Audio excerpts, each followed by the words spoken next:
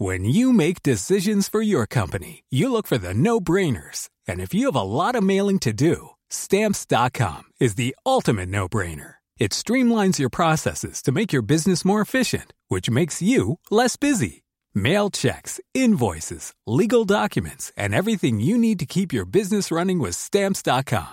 Seamlessly connect with every major marketplace and shopping cart. Schedule package pickups and see your cheapest and fastest shipping options from different carriers. With rates up to 89% off USPS and UPS rates. And with the Stamps.com mobile app, you can take care of mailing and shipping wherever you are. Make the same no-brainer decision as over 1 million other businesses with Stamps.com. Sign up with code PROGRAM for a 4-week trial, plus free postage and a free digital scale. No long-term commitments or contracts. That's Stamps.com. Code PROGRAM.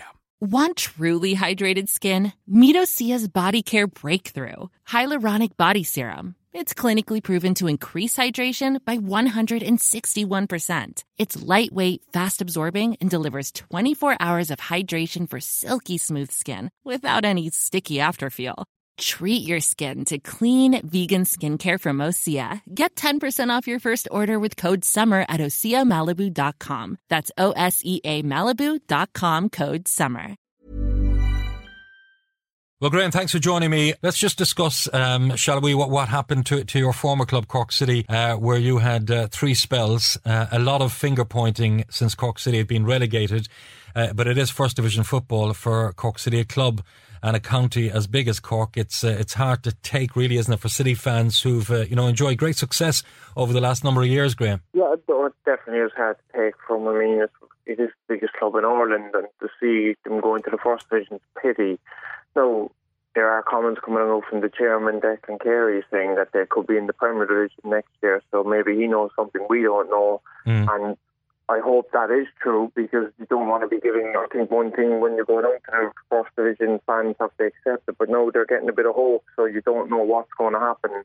There's nothing worse than a bit of false hope, and you just hope again, like, that the club are doing things right. They're not saying things without actually having a lot of proof to back that up, but again, it's all words. But it is I did ask questions, Graham, sorry, I did ask questions to some of the powers that be when I heard that interview, actually, and they were scratching their head, puzzled. They said they don't think that's going to happen unless that they amalgamated the Premier Division and First Division and made it just one division.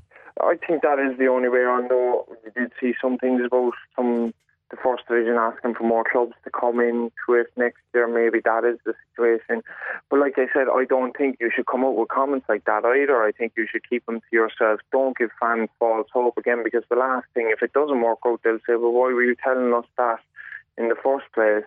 I think they would have accepted if you're going into the First Division. No, we don't know how the takeover will go in the next few weeks, if it'll go ahead at all. Hopefully, I think the club, obviously the fans want it to go ahead now at the moment, so I think we're all geared towards it being the best thing for the club. But if not, listen, like I said, I think it's a very dodgy statement to make when you've just accepted that there was a blow that week. I don't think anyone else knows what's really going on at the moment. And like I said, there's still a lot of uncertainty around the league next year. I mean, if the COVID situation does continue and there isn't something in place that we can get fans back into it, is the league going to be delayed till we do get fans back into it? Because, again, it's going to be needed to be funded, and it's difficult as well for clubs at this time, because how do you actually budget for next year without knowing what's going to happen? Yeah. Like, you can't be offering players something when you go, I don't really know what we can give you, and there's nothing there, and our players going to want to stay around. And you could see a flood of players then try and go to the UK where they know that they'll actually get their money, get paid, because again, it's very hard for clubs to budget, and they can offer players something, but they can't actually, they mightn't be able to fulfil it come a few months down the line. And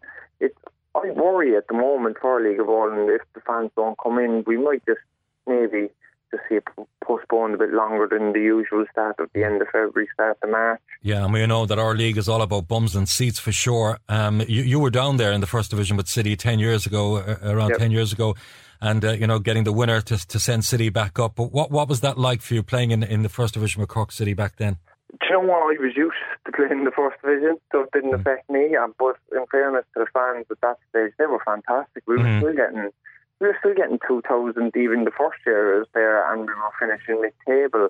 And then towards the second season, when we were getting more success and we're pushing for the title, we were getting 4,000 because, let's be honest, Cork, it is the number one supporter club, I think, in Ireland when it goes. I think attendances don't lie with that.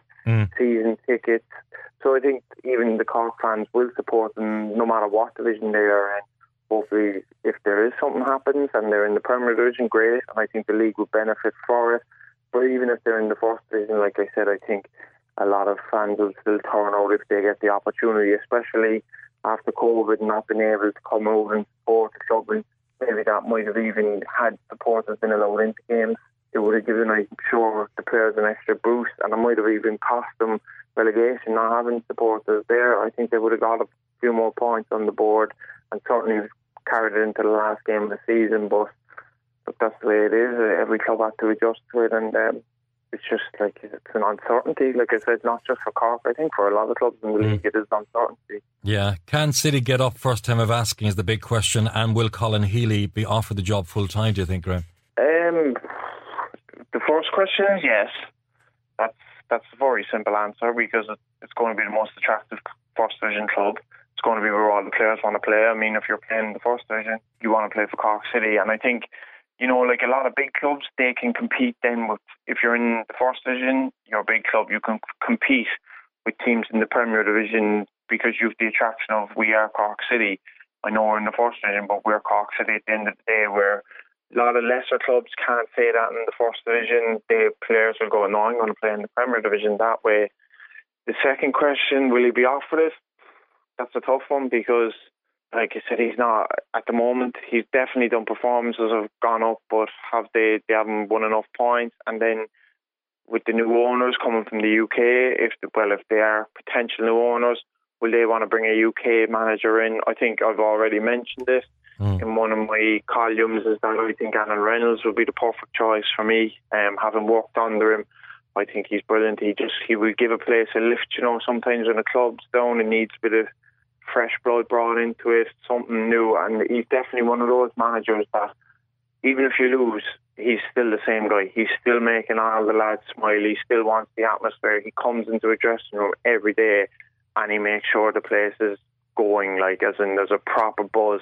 I think one thing that he does very well is he makes sure lads are always talking to each other. Like, something that I even noticed there was two lads came from England on loan and they were just kind of sticking together with Waterford.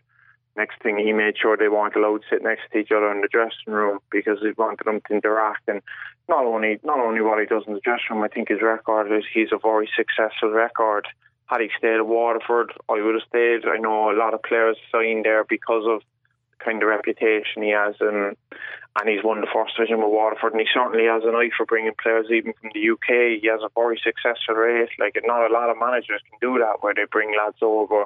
They seem to always just treat it as a holiday, but I think Rennie gets the balance right, as in, like, you're here to work, but also you're here to enjoy yourself.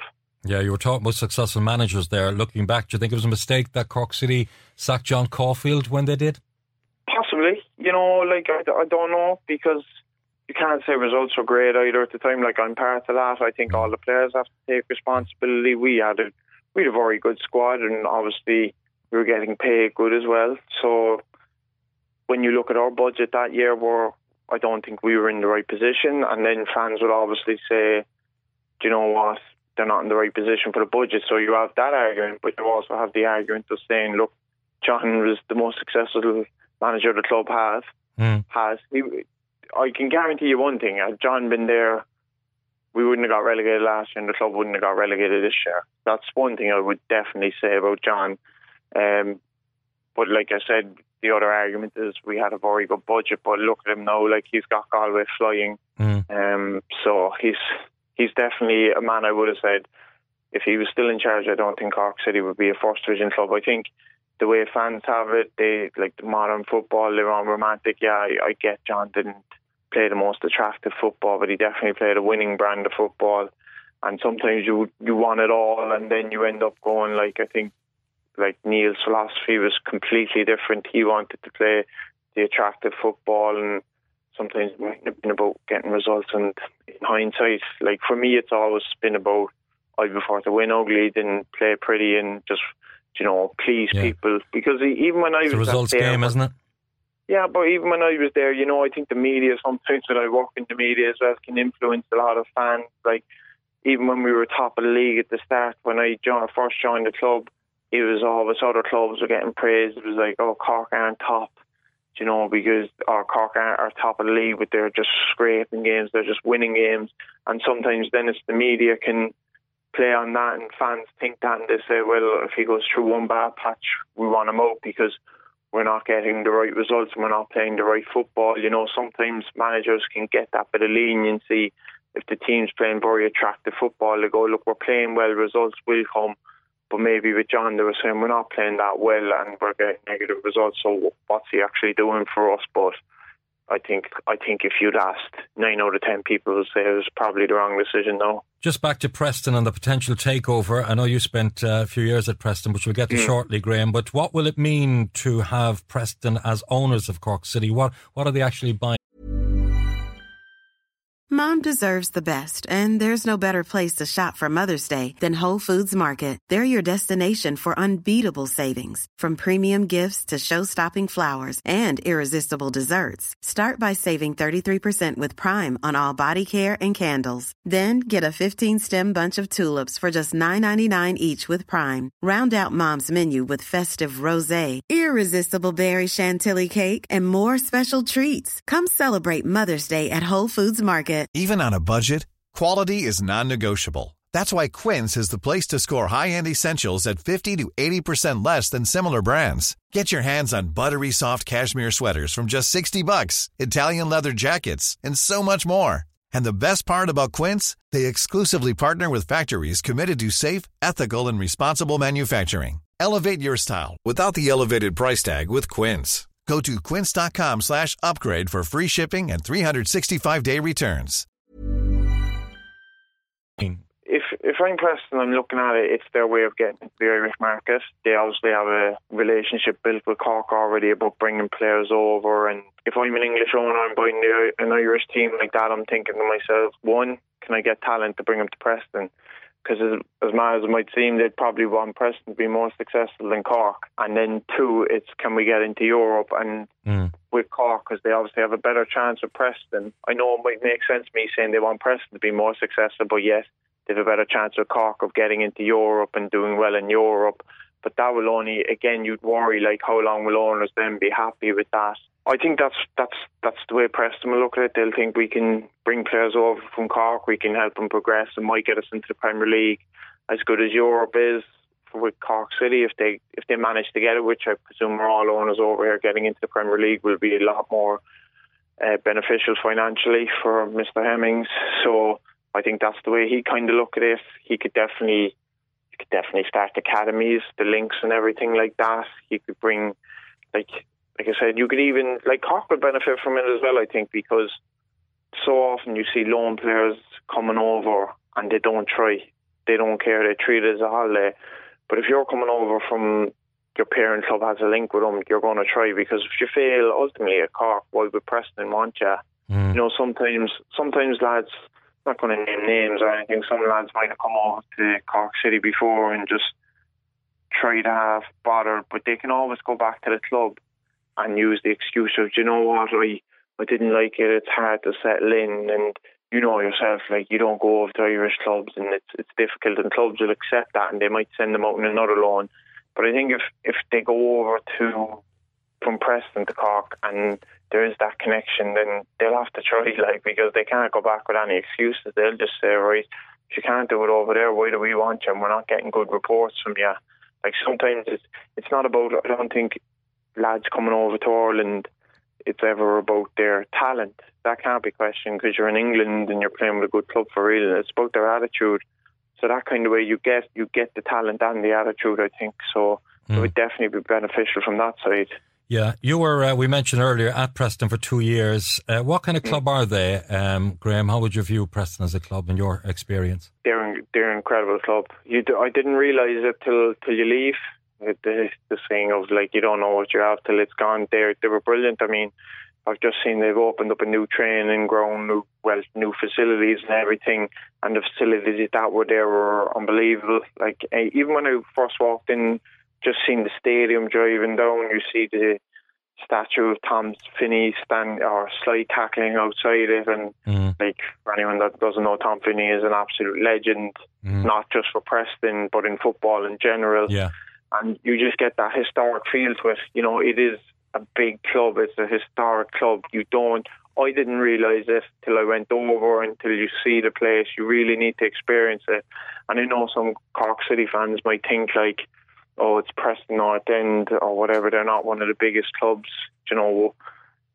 But it's incredible, and to have that associated even with Cork City, it means a big thing. I'm telling you, that kind of way.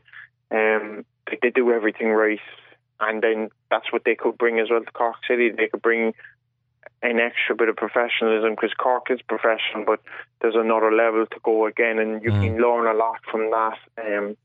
I definitely think, like I would say, the thing as well, like kind of was saying, that players would actually sign for Cork City, League of Ireland players, based on trying to think younger lads going, they have a connection with Preston, I could get over there. You know, that kind of way. Like, I would look at that. I'd be thinking to myself, you do all right. If you do well at Cork, Preston are going to take you straight away. Even if you're young and you know you're getting the best training. So I know Preston, like, they do everything right. They're not a club that I don't think, you know, they're just in it for a quick buck and get out of there. I think they would definitely do it right. I mean, he's got Mr. Hemmings has a lot of investments already in Cork. He's got shares, I think, in Sheboygan and all that, and he's kept that going, and he wants to build he's more of a community man. I've only met him once, but he seemed very genuine in that kind of way. And then, like I said, it's another thing as well as the business side of things. They're going to come over here and run it like a business as well, though. You can't just run a football club as in, like, this is Football Manager, we'll just spend, and we'll try and get success. I think when you've got Trevor Hemmings, he's definitely a businessman as well, like, so you've got that as well for you. But his son seems level-headed as well. I've met his son once. I think some owners in Ireland, maybe they let their son run it, who is just treating it like that, but I don't think he would do that. I don't think, judging from Mr. Hemmings and his son, I don't think he's buying it just to go, here's your little toy, go experiment with it, because if they're doing that, like I said, I think the fact that they've already bought a lot of players from Cork kind of gives them that relationship, that they're not going to go, we want this to go belly up, and then that's your relationship finished with Cork, then, you know, that kind of way. So I think the fact that what's really good is they've bought a lot of lads from Cork. You've already seen they've helped the club out in the past. I mean, it was very close to the club going out of business, and they'd already bought the Sean Maguire and the Alan Brown buyout clause, and then they went back and helped the club again. So they'd nothing to gain from that. I know they had the little boat thing, but they could have left it go and just said, we'll just wait again and go and invest in another club. But they obviously have a good relationship with Cork, and that was out of the goodness of their heart last moment. A lot of clubs might have held on and said, oh, we'll wait till the final whistle, basically, like till you're on your last legs and we won't do anything for you. But I think the fact that he has a relationship already with the club, if he does take over, and that's a big if. I think a lot, like, I'm reading everything saying new owners are coming in the next few days, but listen, the meeting's been over 10 days now and we haven't heard any further kind of progress or anything like that, have we? So you just wonder about that as well. I think people need to stop getting ahead of themselves, just take it one step at a time. Yeah. And he needs, like, the worrying thing for me is I've not heard anything from his side. Yes. There's nothing coming from his side. And that's the kind of thing you'd say, like the papers in England or press, they haven't come out and said, yes, we're very interested in that, we'll be doing this in a few days. It's kind of all coming from Cork's side saying they're going to do it. You know, it's not them coming out going, yeah, we'll definitely do that. And that's the worrying thing. And I think Cork fans just slow down first. Get through the end of the season and then assess it, and then wait for them to come out for comments, because like I said, you can look very foolish coming out saying that they're going to be the new owners, and then they turn around and say, we never agreed to anything like this. Like, I keep saying to people, they agreed they were interested in the club months ago, but a lot has changed, not just in football, but in the world. And they mightn't have the finances to keep that going now, to go in and bankroll the club, especially in England, because I did say there is a lot of money there, but they're desperate for fans to come back. And the new they were probably hopeful that fans would definitely be in by Christmas at least.